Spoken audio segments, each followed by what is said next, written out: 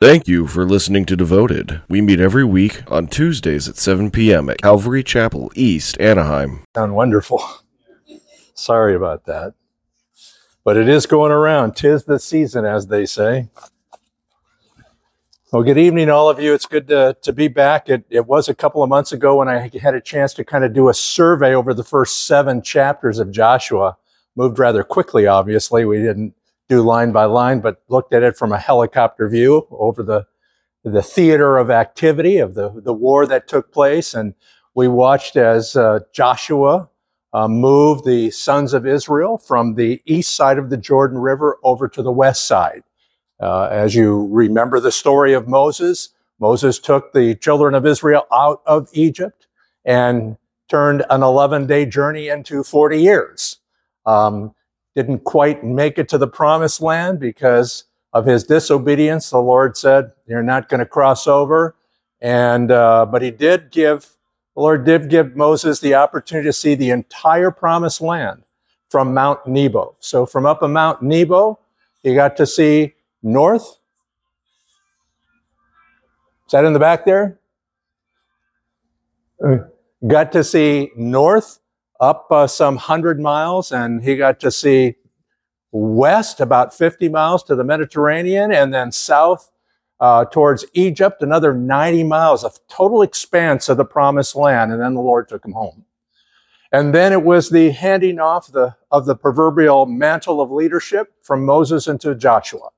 And as we ended up last time I spoke, we saw Joshua crossing over miraculously across the Jordan River, with the Lord rolling back the river for some 20 miles and drying up the riverbed to allow all the people of Israel to cross. And then they set up camp in Gilgal. And then from there, that miraculous victory at Jericho. Without a sword or a javelin being raised, the Lord brought it down with shouting and with the shofars, or with the horns, blowing. We know that story well. We talked about that, and that was what I called the thrill of victory. But it was followed not too soon afterwards, but it was followed afterwards with the agony of defeat. So what happened in chapter 7 was much different than what happened in chapter 6. With the victory of Jericho came the defeat at Ai. Ai as it's spelled in the Bible, but Ai as it's pronounced in Hebrew. And what happened there was that Joshua, quite frankly, didn't go to the counsel of the Lord, didn't ask the Lord for counsel on this. And he did on, of course, Jericho. And he would as other battles came, but not this one. He had sent 2 spies over, just like he had done previously by sending 2 spies into Jericho. He sent 2 spies to Ai. They came back to him and said, Joshua, doesn't look like much of a problem. Let our men rest. Just send about 2,000 or 3,000 in there. We should be able to take care of them. It's a piece of cake. Unfortunately, Joshua listened to that without going to the Lord, sent about 3,000 men in, and those valiant warriors of the sons of Israel got spanked. Ai opened up their gates. Their valiant warriors came out, killed 36 sons of Israel, and chased the rest away with a tail between their legs. A very depressing defeat. The men of the sons of Israel were devastated. Joshua was dismayed and devastated and depressed and hit the ground face first and just asked the Lord, why? What happened? You know, this is supposed to be a land that we're going to take over, the promised land. What happened? And Lord, what are they going to say about you? Like God can't stand up for himself. What do they say about you? And you know what? Anymore, they're going to feel like they can defeat us. We've lost our edge. What are we going to do? And essentially, and I'll paraphrase it, God said to Joshua, get up, clear the sin in your camp, and then let's get going. You've got a problem. Somebody disobeyed. Somebody broke the band. And if you remember, Jericho had a band over it, that the sons of Israel were not to take anything for themselves. The gold, the silver, the items of bronze and iron were to go into the treasury of the Lord. It's the first battle, the first fruits, and on this side of the Jordan, and it was to go in to the storehouse, to the treasury of the Lord. And somebody broke that ban. Now, Joshua was unaware of that until that moment. And then he went through and he, of course, started drawing lots as they did back then and narrowed down, the multitude of people down to the 12 tribes, down to one tribe, down to a clan, down to a family, down to Achan, and said, Achan, why did you do it? Finally, Achan confesses, but he doesn't until all of that time of whittling down. And he says, I saw, I coveted, I took, and I hid. And for that, he paid the ultimate price. Joshua then got all the treasures that were there to make sure that they went back to the house of the Lord and put Achan to death. But not only Achan, his wife, his sons, his daughters, all of his livestock, his entire camp was burned. Everything destroyed because he did that. Not only did Achan's sin cause him and his family to die, but 36 valiant warriors and their families without their husband, their brothers, their fathers. I ended up last time to make sure we all know that we are in this together. That when Paul talks in 4 places in the New Testament about us being the body of Christ, it is not by mistake that he uses that analogy. That analogy says that whether you're a lung or a heart or a liver or a kidney, we work together. Because if you take your heart out of your body and put it on the table, that rest of that body doesn't do very well. And that goes the same for every other body part. When Paul says we are all with different gifts, with different administrations of those gifts, but all working together in concert, in unity together, he was serious about that. And that's pretty much what we see from the Old Testament in through the New Testament. We work together as a team. I know you guys have been marching through Ephesians and talking about the full armor of God. I always liken it to the police department. My older brother, was on LAPD for 33 and a half years. He retired as assistant chief of police in LA.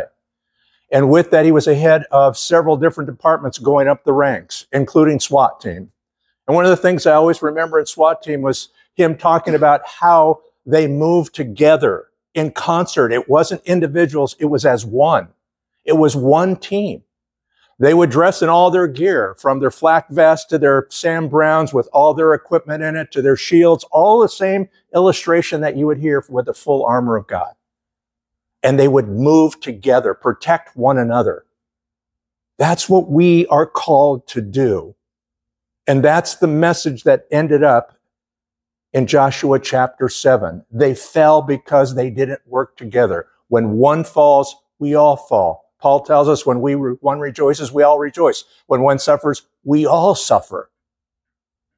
So don't think for a minute that whatever you are doing in the quietness of your own home, in the isolation of your own room, that it is you and you alone, because it's all of us together. And when there is sin in the camp, the Lord says, we got to get it out. And New Testament word, we've got to confront our brothers and sisters. They have to confront us. We've got to sit down. We've got to repent. We've got to build this purity of this church. We are to be the spotless bride of Christ. Now we move into chapter 8. And what I want to try to do now is to, even though we touched on it a little bit, is go through from chapter 8 to chapter 13 again, just on an overview basis. The old helicopter approach as we glide into and through this battle scene. Before I do that, though, 2 things I want to do is give you just a brief intro, and then let's pray. But my title for today is Mostly Dead. So last time it was the thrill of victory, and this time it's mostly dead. You'll see why in a minute, but who here recognizes that saying? Thank you, ladies. None of you guys. Oh, come on. Get in touch with the other side. This is from the Princess Bride. So if you haven't seen The Princess Bride, you need to see it. It was way back in the late 80s, but it is a cult favorite now still, and it's on all the time. And basically, you've got all this romantic comedy where you have the medieval setting, and you have castles and princes and princesses, and you have the good guys and the bad guys, and the good guy wins. It's based on an old movie. But you got fun names like the Pirate Roberts and Buttercup, and you get fun names and fun situations. But there is one, that's right, there is one scene in there that's especially interesting to me that I took out of that, and it just came to me, and the Spirit does that sometimes as I'm putting together my lesson, and you'll see why later, but it's in this section right about the middle, a little past the middle, where Wesley, the hero, is captured by the bad prince and is tortured in the castle to the point of death. His friends come and take his body out of there, and there's only one hope for him, and that's to take him to Miracle Max. And Miracle Max is kind of this wizard, this medicine man. And they take him to Max, and they say, our friend's dead. And Max looks back at him and says, oh, you're such the doctor. How do you know, right? And he says, as a matter of fact, he's not dead. He's just mostly dead. And everybody knows if you're mostly dead, then you're still alive. Because if you were all dead, well, all you can do is go through his pockets and look for loose change. He is still alive. And the reason I bring that up is that the children of Israel are to go through the entire nation of Canaan and supposed to clear out the land of all these people. We talked about last time why. Why are these people to be cleared out and the sons of Israel to come in? Well, because these were people that were idolaters. These were people that sacrificed their children to their gods. These were sexually immoral people. God said, I gave you 420 years to change. You didn't. It's time for you to move out. Not you, Israel, because you're so good or righteous or bigger than anybody else. Not because you deserve to be in there, because you don't. You're a stubborn people. That's why everybody over the age of 20 died in the desert. But because I made a promise to your forefathers, Abraham and Jacob and Isaac. And because I have chosen you, but not for anything that you've done. That's why you're moving in and they're moving out. And so we see this transition happening, but they don't completely eradicate the country of the Canaanites. We'll talk about that before we end tonight. So let's pray. Father, thank you as we gather together. Thank you for these men and women. Thank you for their faithfulness in being here. Father, we especially hold up Joe to you, especially as he is fighting this sickness. We pray for clearing of his lungs, and we pray that his cough reduces and is gone. We pray for his health and his strength. I know that this illness causes a lot of fatigue. And Lord, I just pray that you bring him back to full strength so that he could be back amongst his class, amongst his friends, and to be able to teach your word to them. And Father, we just thank you for everybody that is here normally and can't be here for whatever the reason, sickness is or other commitments. Bless them wherever they're at tonight. Lord, I just pray that you bring them all back together again next week. In Jesus' name, amen. Well, let's take a look at Joshua chapter 11. If you'd open up your Bibles with me or your devices, and I'm going to read through a few verses, and then we're going to continue to walk through all of this. But it starts out in verse 8 by saying, Now the Lord said to Joshua, Do not fear or be dismayed. Take all the people of war with you, and arise, go up to Ai. See, I have given unto your hand the king of Ai, his people, his city, and his land. And you shall do to Ai as its king, and his king, just as you did to Jericho and its king, and shall take only its spoils and its cattle as plunder for yourselves. Set an ambush for the city behind it. So Joshua arose with all the people of war to go up to Ai, and Joshua chose 30,000 men, valiant warriors, and sent them out at night. Okay, well, it's really interesting as we start to take a look at this. Remember, they're fresh off the battle of losing that first skirmish with Ai in chapter 7. And now Joshua has cleared out the sin in the land. Achan is gone. His family is gone. He has reconsecrated the valiant warriors. They're ready to attack. And instead of doing what they did before, the mistake, just listening to the warriors or to the spies and sending up 3,000, God gives him a whole different direction and a battle plan. Now that he's listening to the counsel of God, God says, you take 30,000, not 3, 30,000. And here's what I want you to do. Joshua, I want you to accompany 25,000 to the north, just in the valley that is right in front there to the north of the fortress of Ai. But I want you to send the other 5 around the back side. And when I say it's go time, I want you to send the 5,000 in as an ambush. Go time will be when you engage with the warriors of Ai tomorrow morning. And that's exactly what happens. Joshua goes out at night, sets up camp with 25,000 in the valley that's between he and the fortress. And he sends another 5,000 behind Ai, between Ai and Bethel, which is the next fortress right down the street. Not a very big one, but still right there. He is then stationed those 5,000 fighting men to be ready on call when he gives the signal. The morning comes, Joshua is there. He's got his men ready. As they start to move, the king of Ai wakes up early and sees the men out there too, rallies and musters his troops.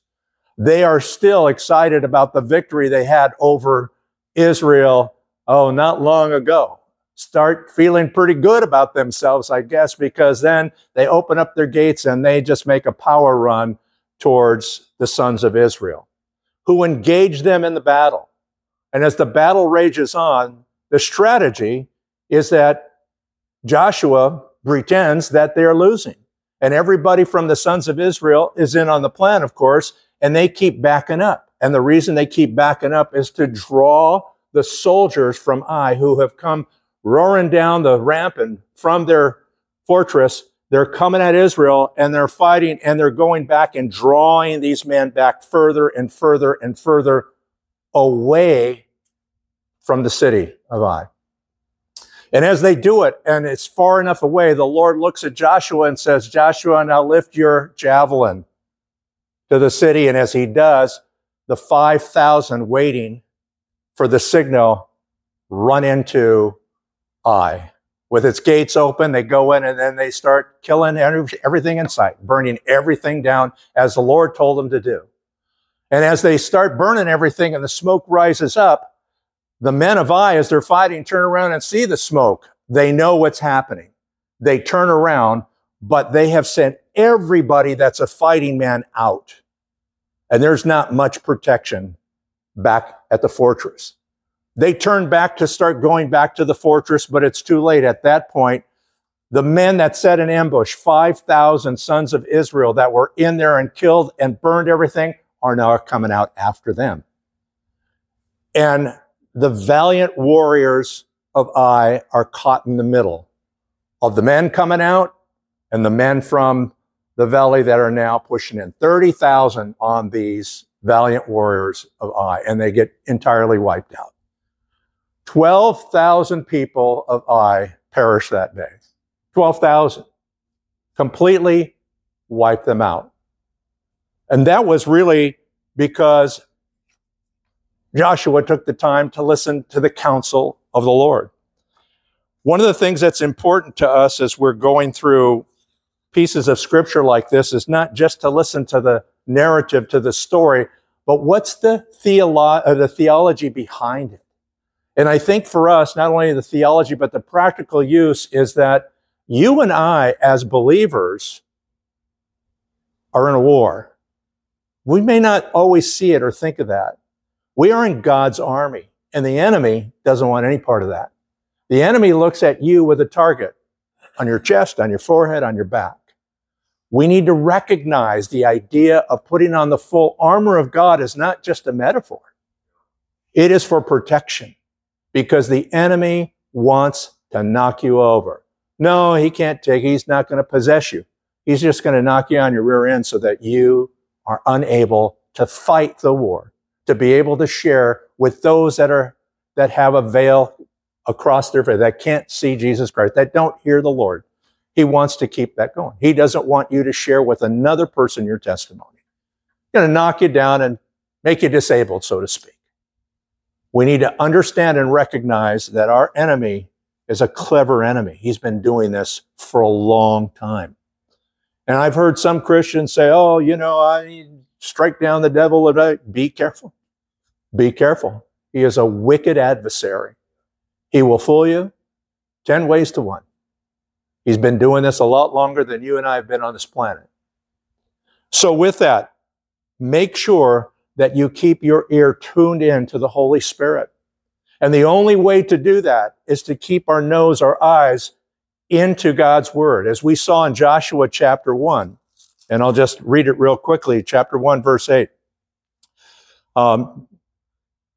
This book of the law shall not depart from your mouth, Joshua, the Lord's talking to him. He says, but you shall meditate on it day and night, so that you may be careful to do according to all that is written in it, for then you will make your way prosperous, then you will have success.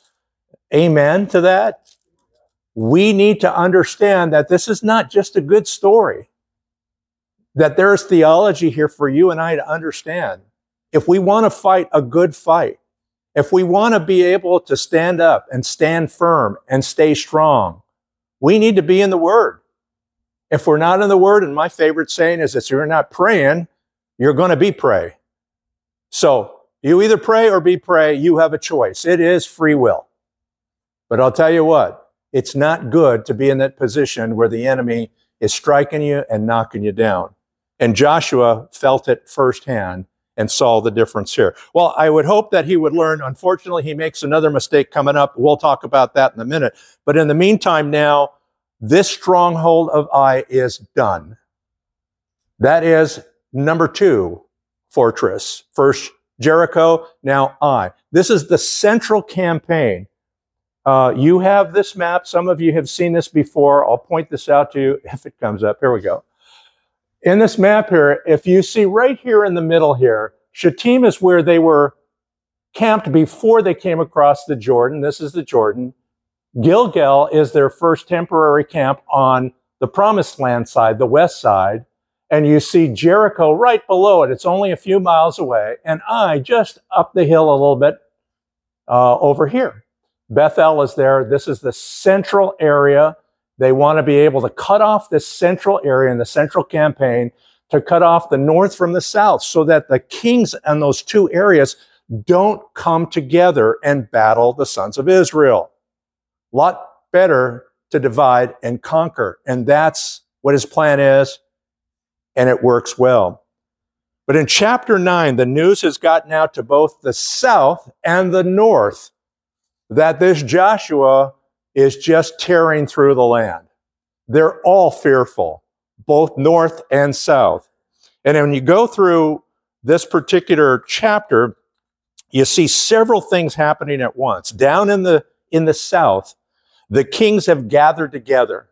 They're talking about how they can form an alliance and go through and fight this huge army, this sons of Israel by the hundreds, maybe even by the thousands that are coming to get them. They know Joshua will be coming to get them next. And as they get together, one of the part of the coalition is also whatever is left in the central area. And in the central area, the only thing that's left at this point is Gibeon. It is part of the alliance of the south. The problem is that Gideon has their own plan. Gibeon has their own plan. Gibeon's plan is to survive. They know that this army has not only cut through everything on the east side of Shahon and Og, but now they've already come through and conquered Jericho and Ai, and we're talking about the fortresses that are really the capital of Canaan, and a royal fortress. These were strong guys that were in these fortresses protecting these lands, and Joshua just ran right through them. So now they're formulating a plan where they're going to get together, and all they have left in the central coast is Gibeon. The problem is they don't know that Gibeon's already formulating their plan. And here's what Gibeon does. Gibeon says, we ain't got a chance. I don't care if we're with the south or with the north. We've seen what these guys can do. We not only have seen that, we have followed them from Egypt. We know who their God is. He separates the ocean. He separates the river. He killed off all of these people, we don't stand a chance. So forget about the coalition. Here's what we're going to do. We're going to pretend we're from another country outside of this area. Because Deuteronomy 7, and they know that, says, we're not going to let you, Israel, mix with any Canaanites. We don't want you mixing with anybody else, Moses tells them. It is bad news because sooner or later you're going to start doing what they do. You're going to start worshiping their gods. We don't want that idol worship in this land, so we're going to have to eliminate them all. So these guys know that. So they go, well, how do we do this? Well, we pretend that we're from another country outside of this area. And so they build this elaborate plan that is a high risk, but they have no other choice. If they fight, they'll die. They join the coalition, they'll die. If they do nothing, they'll die. So what they do is they plan this attack where they take some old donkeys, some old mules, they dress up in old clothes, old tattered clothes and old shoes. They take some old crusty bread and old wineskins, and they look beat up and battered like they've been traveling for days and days. And they go to Joshua and Gibeon and say essentially that. We come from a faraway country. We've heard what happened over in this area here. We know about your God. We want to join teams. We need your help. And Joshua's a little bit suspicious at first, and so are some of the men that surround him. And they question him a little bit. But here's where number 2 mistake comes in for Joshua. Only 2 that he makes during this whole battle. The one was with the first battle of Ai. The second one is he doesn't consult God for what is about to happen here. In chapter 9, verse 14, it says, so the men of Israel took some of their provisions and didn't ask for the counsel of the Lord. So they took some of the provisions that these nomads, these Gibeons, it said from another country, had, but they didn't counsel. They didn't take counsel with the Lord. And so these guys pulled off just a wonderful plan of deception. Joshua says, okay, we'll surround you with a partnership. We'll draw up a covenant. We will protect you. You will be part of the team. Your enemies will be our enemies. A covenant relationship with them. Problem is, these guys were lying. A few days later, Joshua finds out. He finds out 3 days later and goes to him and says, why? The rest of the chapter is devoted to that says, what do you mean why? We saw what you've done to everybody else. We just wanted to survive. Joshua tried to change his mind and break his oath, but his elders said to him, you can't do that. You made an oath before God. Joshua's made enough mistakes at this point. He's not going to make that mistake. So he says, look, I'm not going to change anything, but here's what we're going to do. We're not going to kill you, obviously, and I've made an oath to you in a covenant, and you're going to be on our team, but you are going to be our servants for the rest of your life. You are going to serve us. And that's what they do. They're water carriers and they're wood carvers, and that's what they do. But they're surviving, and that's all that those in Gibeon care about. So that takes us really through chapter 9. Chapter 10 starts out and it says, now it came about when Zedek,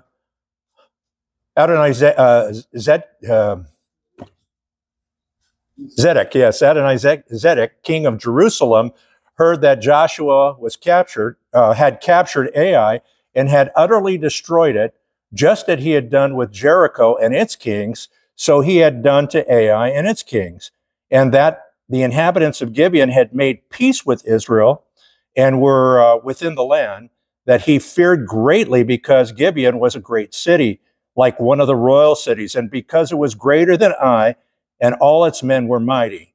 Well, there is the problem for the kings of the south.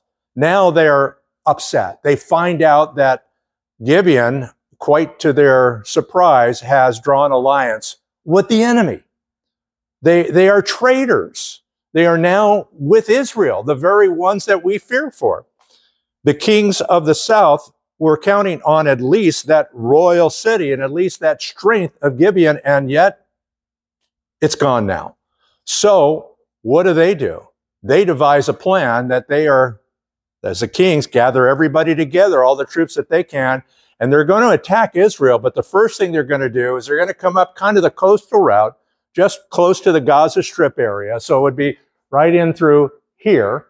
And they're going to come up this route, come across and attack Gibeon first. You go, why are they going to attack Gibeon? Well, they're going to attack them because these guys were traitors. They want to attack them and see if they can not only defeat them first before they get into Israel, but also, to Gilgal or wherever Joshua is at the time, but they want to see if they can turn them back. They need that extra help. Maybe they could say, hey, now that these guys know what's going on with the sons of Israel, we can use them, but they're going to attack them first. The problem is Gibeon not buying it. When the king and all the troops come up to start to attack, Gibeon sends out an emissary, an ambassador to Gilgal up to where the camp of Joshua is and says, help, we're being attacked. And so quickly, we see Joshua muster his valiant warriors, move across at nighttime and strike these kings. He lets it all loose and starts whacking these guys, and they're starting to draw back because they are overwhelmed by the sons of Israel. As they back up, and I'll show you this because I think it's kind of neat to see. This is the route that they took. As they went through Gibeon, this is where the attack took place. They started pushing everybody back through and down south again. In this area, a couple of miraculous things happened. And you might have heard about them before. If you haven't, let's talk about them and address them, because as Joshua is beating back the kings, the 5 kings of the south and their troops, all of a sudden the Lord unleashes a fury of giant hailstorms, hail rocks from the sky, and kills more of the southern troops than even Joshua and his troops are killing.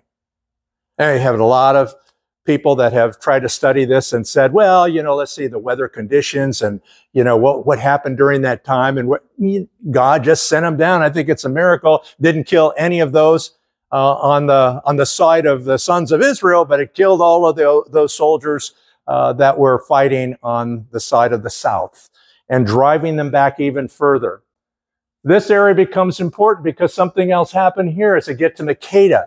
In Makkedah, as they are pushing and continue to push the kings and the troops back south, something else miraculously happens. Joshua sees that there is a big battle ahead of him, and he's not going to be able to finish that battle before nightfall. He doesn't want these guys escaping at night or getting more troops. He wants to take care of them now, so he just petitions the Lord to virtually stop the sun and the moon, and God does.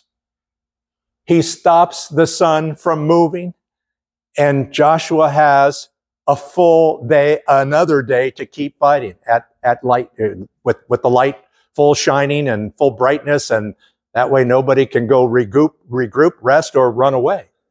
The other thing that happens there, he keeps beating them back, all the way back down south. And as he beats them down south, the kings, the 5 kings, know that their battle is pretty much lost. They hide out in the caves here in Makkedah. All 5 of them hide in a cave. While some of the valiant warriors of the sons of Israel see that, they tell Joshua. Joshua says, take some big stones and cover up that opening and trap them in there. We'll take care of them when the battle's done. The battle continues to wage on as it goes down to the south, and he takes care of everything down here in the south, wiping out everything. And when it's done, on their way back to Gilgal, their camp, they stop at Makkedah, open up the cave, kill all 5 kings. They now have the south. Joshua and the sons of Israel have the central area, and now the south campaign is done. And now it's time to go back to Gilgal and to rest a little bit. And before they do that, they go up a little bit to the north here, Mount Ebal and Mount Gerizim, and they do what Moses told them to do, and that's to set up 2 places of worship. There they would have blessings and curses given. But that was important and part of the overall plan that Moses had always told them, and Joshua followed everything Moses said to do. They go back to camp at Gilgal, and in the meantime, the kings of the north are planning their coalition. They're saying, look, we're out of options here, but we have a bigger army than the south did and the central coast or the central area. They have some 300,000 valiant warriors. They have a number of chariots, 20,000 chariots, some 10,000 horsemen. It is a big and an overwhelming military. Joshua and his men are a little concerned, but again, they go to the counsel of the Lord. And the Lord says, don't worry about it. Remember the first chapter, be strong and courageous? God continues to remind him at the beginning of these battles to continue to be strong. Don't worry about this. You've got this. I've given it to you, and here's the plan. I want you to send a couple of men up and hamstring those horses. Hamstring the horses. You hamstring a horse, it's not going to be running. It's not going to be any part of battle. But it will heal up, and it will later on be part of what the farming area might use. But in the meantime, we're going to eliminate them from the battle. And I want you to burn all the chariots, and then you go after them. Now, back in chapter 4, we see that there's 40,000 valiant warriors from the sons of Israel. How can 40,000 fight some 300,000? Well, it could be a miracle, or you can take a look at other parts of Scripture and realize that they still had another 600,000 men that were of military age and were ready to fight. So the sons of Israel had a lot of muscle. As they went in through the battle was a bloody mess. According to historian Josephus, who was both a Jewish and a Roman historian, he wrote about this battle and said basically they were walking in blood. 300,000 men were killed during that 5-day battle. And then Joshua and the rest of the sons of Israel continued to work their way in the north and continued to take the land up in the north. You see where the arrows are up at the very top where it goes in different directions. That's where the kings of the north met. That's where Joshua met them by surprise. And he just wiped them out and then sent the sons of Israel to those different areas, those different cities, those fortresses, and killed men, women, and children, livestock, just as the Lord told them to do. So that takes us really right through chapter 11. Talk about chapter 12 for a little bit. Chapter 12 is interesting because chapter 12 then talks about all the battles that both Moses and Joshua were involved in, all the victories in the battles, and also then goes into really the chapter 13 and on how the lands are all divided. One of the things for us to take a look at is in chapter 12, in chapter 13, is that there are 12 tribes that are given parts of this land, both on the east and on the west side. Most people think it's just on the west side of the Jordan, but also on the east side. The Levitical priests didn't get a section of land or territory. They've got cities, 48 of them, because the Lord said, you need to be all of these places. You're not going to be in one place. We need to spread this around. And so he did. So whenever you see, sometimes there's 12 tribes or 13 tribes, if something doesn't make sense, well, there was 12. And then, of course, the Levites, they were the priests. They got cities. And they did their teaching and the preaching, and God spread the wealth, so to speak, that way. But here's what troubles me in these verses that we went through. Look at chapter 11, verse 22. Chapter 11, verse 22 says, there were no Anakim left in the land of the sons of Israel, only in Gaza, in Gath, and in Ashdod, some remained. Well, first of all, and it goes beyond kind of the scope of what we're going to be talking about, what we talked about today, or what I wanted to cover today. The Anakim, they're giants in the land. Remember way back 40 years before then when down in Kadesh Barnea, down at the bottom here where Moses sent his 12 spies up from, see if I can grab it here, from down in this area right here. When the sons of Israel and Moses came up, he sent them up in this area, ran right into giants. They went in through the land and they go, wow, we're like grasshoppers here. We can't do this. 10 of the spies said. There were only 2 that said, we can do this. I mean, the Lord said we can. Who were the 2? Joshua, and who's the other one? Caleb. Those were the only 2 that were allowed over the age of 20 to cross over the Jordan into the promised land. Only 2. Everybody else was under 60 years old. So it was basically a young group, so to speak. That's why there were so many potential fighting men when they visited the kings of the north and or the south. But it troubles me because when you read those verses, you say, well, he cleared out everything except those areas. Just those 2, there was some giants, some people that still remain in the land. Now take a look at chapter 13, verses 1 through 3. Now Joshua was old and advanced in years when the Lord said to him, you are old and advanced in your years, and very much of the land remains to be possessed. Joshua was pushing 110 years old at the time. And he tells me, he says, a lot of the land is still yet to be possessed. Verse 2, this is the land that remains, all the regions of the Philistines and all those of the Geshurites. From the how would you say that, Joe? Shihor, which is the east of Egypt, even as far as the borders of Ekron to the north. It is counted as Canaanite. And 5 lords of the Philistine, the Gazites, the Ashdodites, the Ashkelonites, and the Gittites, and the Ekronites, and the Avites. These are the lands that still remain. Now remember, when I said mostly dead in the beginning, because when we read this part of Scripture all the way up until this point, we think, well, he's destroyed the central area, the south, the north. He's wiped out everything, and that's in fact what Scripture says. But we've got to understand that parts of Scripture are more written in hyperbole. It would be like saying, the Green Bay Packers just absolutely annihilated. They killed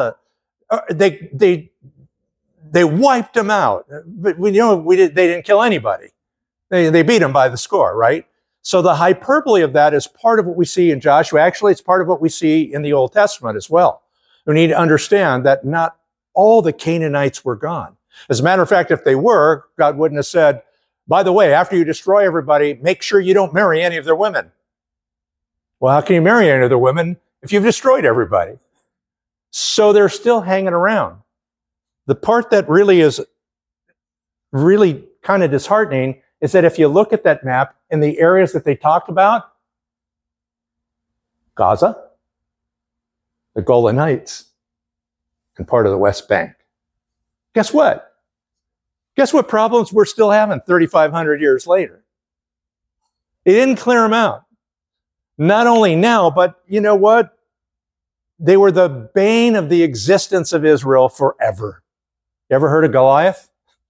The Philistines were always a problem. Joshua, this was all given to you and more, and you didn't take it. The Lord really, when you take a look at what he gave, was about 10 times more land than they ended up actually putting their foot on and keeping.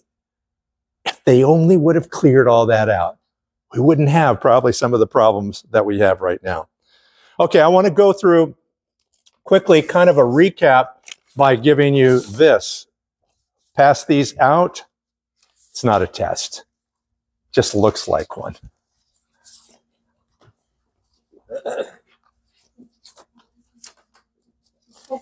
It's really kind of 7 lessons that we've learned between these chapters that I want you to walk away with, because I think they're important for us to... Good lady, I like that. You have it. Okay.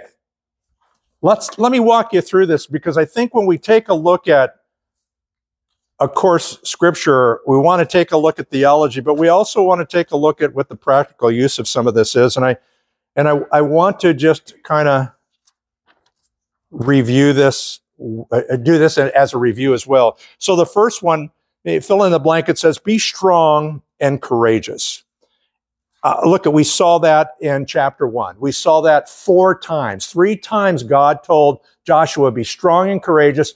And 1 time, so the 4th time, but 1 time, although sons of Israel told them to be strong and courageous. They told them, we're going to follow you. As long as you're good to go, as long as you follow the word, as long as you do what Moses said, we loved him, we followed him, we will follow you, but only be strong and courageous. There's a reason that they said that. I mean, look at what you're just, wandering around in the desert. Nobody wants to deal with you or bother you. But when you cross over and then you start battling people for their land, you better be strong and courageous. When you're ready to take the land, be strong and courageous. And I think it's a great message for us. I put down there Ephesians chapter 6, verses 10 and 11 also, because we need to understand that this is not a playground we're in. This is a battleground. And we are at war. Number 2, be obedient. And Galatians chapter 5 and 6, walk in the Spirit, and you'll not carry out the desires of the flesh. We need to be obedient to the word. I started out by reading that review of chapter 1, verse 8. This book of the law shall not depart from your mouth. We need to be reading, meditating, studying, listening to godly teaching and the word. We need to be filling our mind with godly things, not the ungodly things of the world. If we are digesting it, if we are assimilating it and living it, you will have a prosperous life. And I don't mean financially, I mean from a spiritual walk. If you are not doing that, don't be surprised by things come your way and upset your joy or your contentment. You won't have it. It's only found in God's word. Number 3, be listening. Be listening to what? Be listening to the Holy Spirit. Be listening to those around you. I like Philippians chapter 8, Philip in Acts chapter 8. And that's where the story of Philip and the eunuch, where Philip is up in Samaria in a great revival. Things are going wonderful. He's sharing the Lord with everybody, and people are coming to Christ. And all of a sudden, he hears an angel tell him, get up and go down to this desert road. It's a desert road. Philip doesn't get up and say, well, no, let me think about it. Let me pray about it. Let me get together with my elders or my Bible study group. He's listening. He is so intent on listening to that still small voice. He gets up and he goes.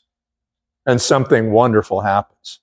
I always think about back in high school. I can still remember that far back. In the 12th grade, when we used to have electronics, where they used to do that and not worry about the liability, wood shop and metal shop and all that. But it was one of my favorite classes because we had an opportunity to make and build a crystal radio. You have never heard of that, I'm sure. You're not old enough to know about that.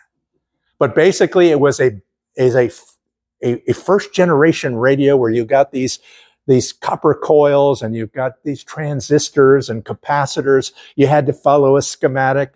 And then when you finally got it done with the little vacuum tubes, you could plug it in. It took us the whole semester to do, and every part had to be graded by the teacher and whether or not you were doing it the right way. You had to follow that map and solder every wire in place. And by the time it got done and it was a finished product, the final grade was turning it on to see if it worked. You turn it on, and I could hear static. And I started moving the knob, and all of a sudden I heard the news report from Greenwich, New York. I'll never forget that. And I go, wow, I mean, I am tuned into this thing, and that's the only station that you have to just finally tune it. And I thought, that's kind of like the Holy Spirit here. That, you know what, he's out there, he's there, he's waiting to talk to you. But unless we fine tune it by being in the Word, you're not going to hear that voice. And when you hear that voice, it just lifts your spirit. But we will listen. We will hear him if we are tuned in to him. So listen for the Holy Spirit. Number 4, be ready. One of the things that I see in the story of Joshua is that he was ever ready. 1 Peter 5:8 says, be on the alert and sober-minded. Your enemy, the devil, prowls around like a roaring lion, looking to see who he can devour. Be on the alert. When you start studying some of the strategies of Joshua, you find out that wherever he moved, he sent guards in front and guards in back of the ark. He was always protecting. If he sent his valiant warriors into Jericho, he made sure there was warriors to protect the families. If he sent them into Ai, there were enough to be able to protect the families. He was always making sure that not only there were people up front to do the battle, but people in back to be able to protect. As they circled Jericho, he had front guard and he had the rear guard. As they came across the Jordan River and the Levitical priests stood into the Jordan, there were front guards and there were back. Be on the alert. How do we stay on the alert? We pray. We're constantly in prayer and we're constantly asking for those around us to pray for us. You've got a problem in your life going on, don't try to handle it yourself. That's exactly what the enemy wants. You're not feeling well, don't try to just muscle through it on your own. You ask for prayer. That's what we are commanded to do. There is something beyond what we understand that the Lord wants to make sure we know that this is a resource for us. Number 5, be humble. All of chapter 4 is devoted to remember. Don't forget to remember that you have done nothing to deserve this land, Israel. And I want you to remember it by, when you cross, I want you to take from each of the tribes, I want each of you to grab a stone and I want you to put it right there at the Jordan, or take it over to Gilgal. I want there to be 12 stones also in the middle of the Jordan River. That's so that when you see it and when your sons and daughters see it, and their sons and daughters, it will remind them what God did here today. We need to understand that the very things, the very ability we have to make money, to think, to be wise, to be able to live is from God. So often we think it's just us. It is not us. It is Him.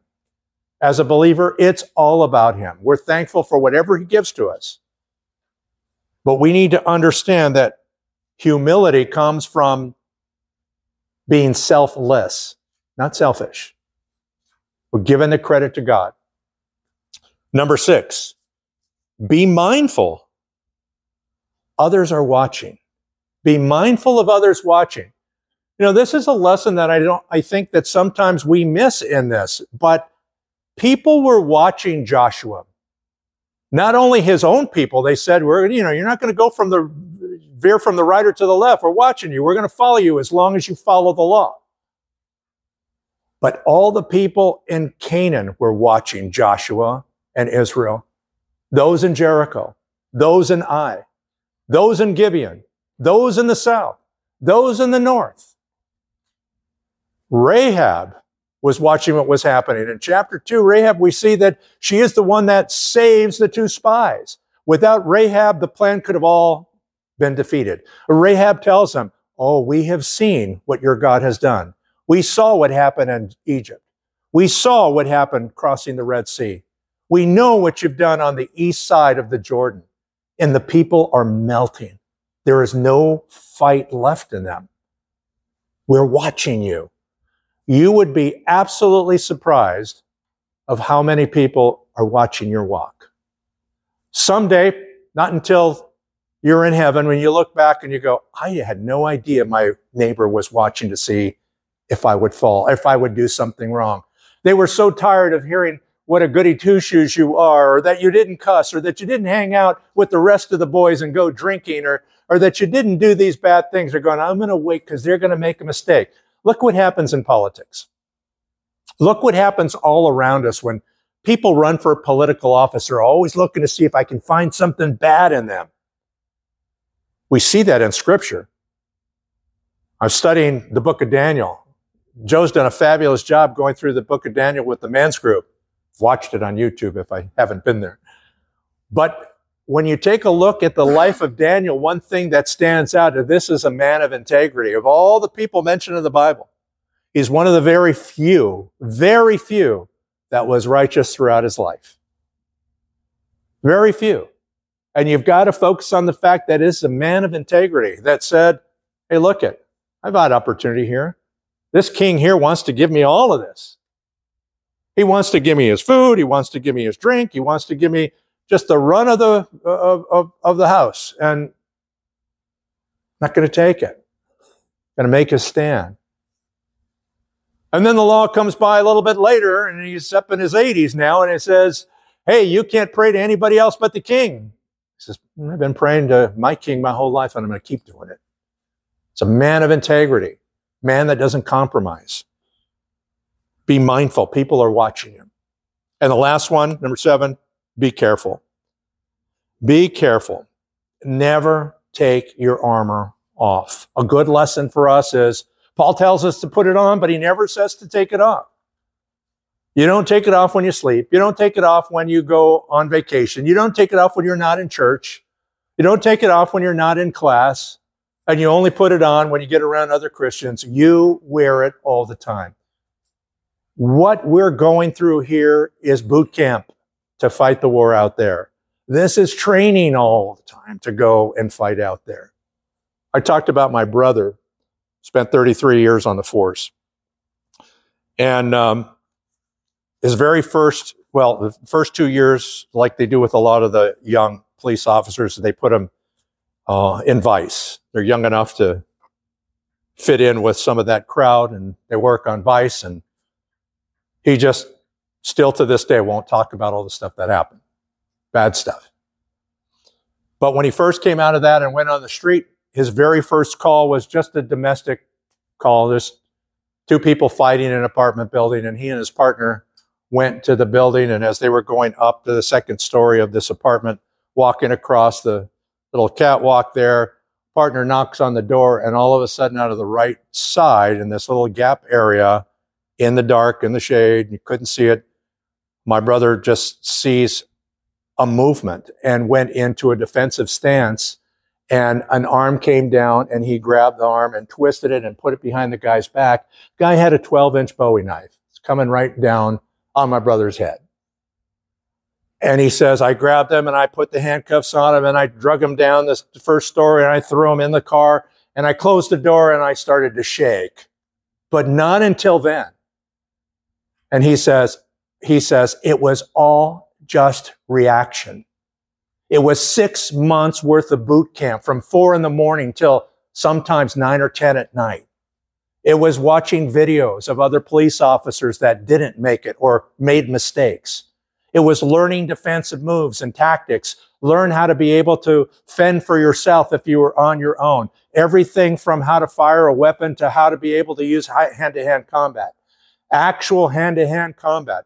He did a couple of things with me. I was 16 years old. He practically killed me. Almost knocked me out once with a chokehold that's like, what are you doing? I'm a kid, for Pete's sake. My point is that it all came from reaction. It all came from training, not from thinking about it. That's where we need to be as believers. We need to be so drenched with God's word, so injected with his grace, letting it flow through our system so much that what you do and say and act is all because we have been trained to do it directly from the King of Kings and Lord of Lords. Let's pray. Father, thank you for this time we can just gather together as one body, as one group of believers, Father.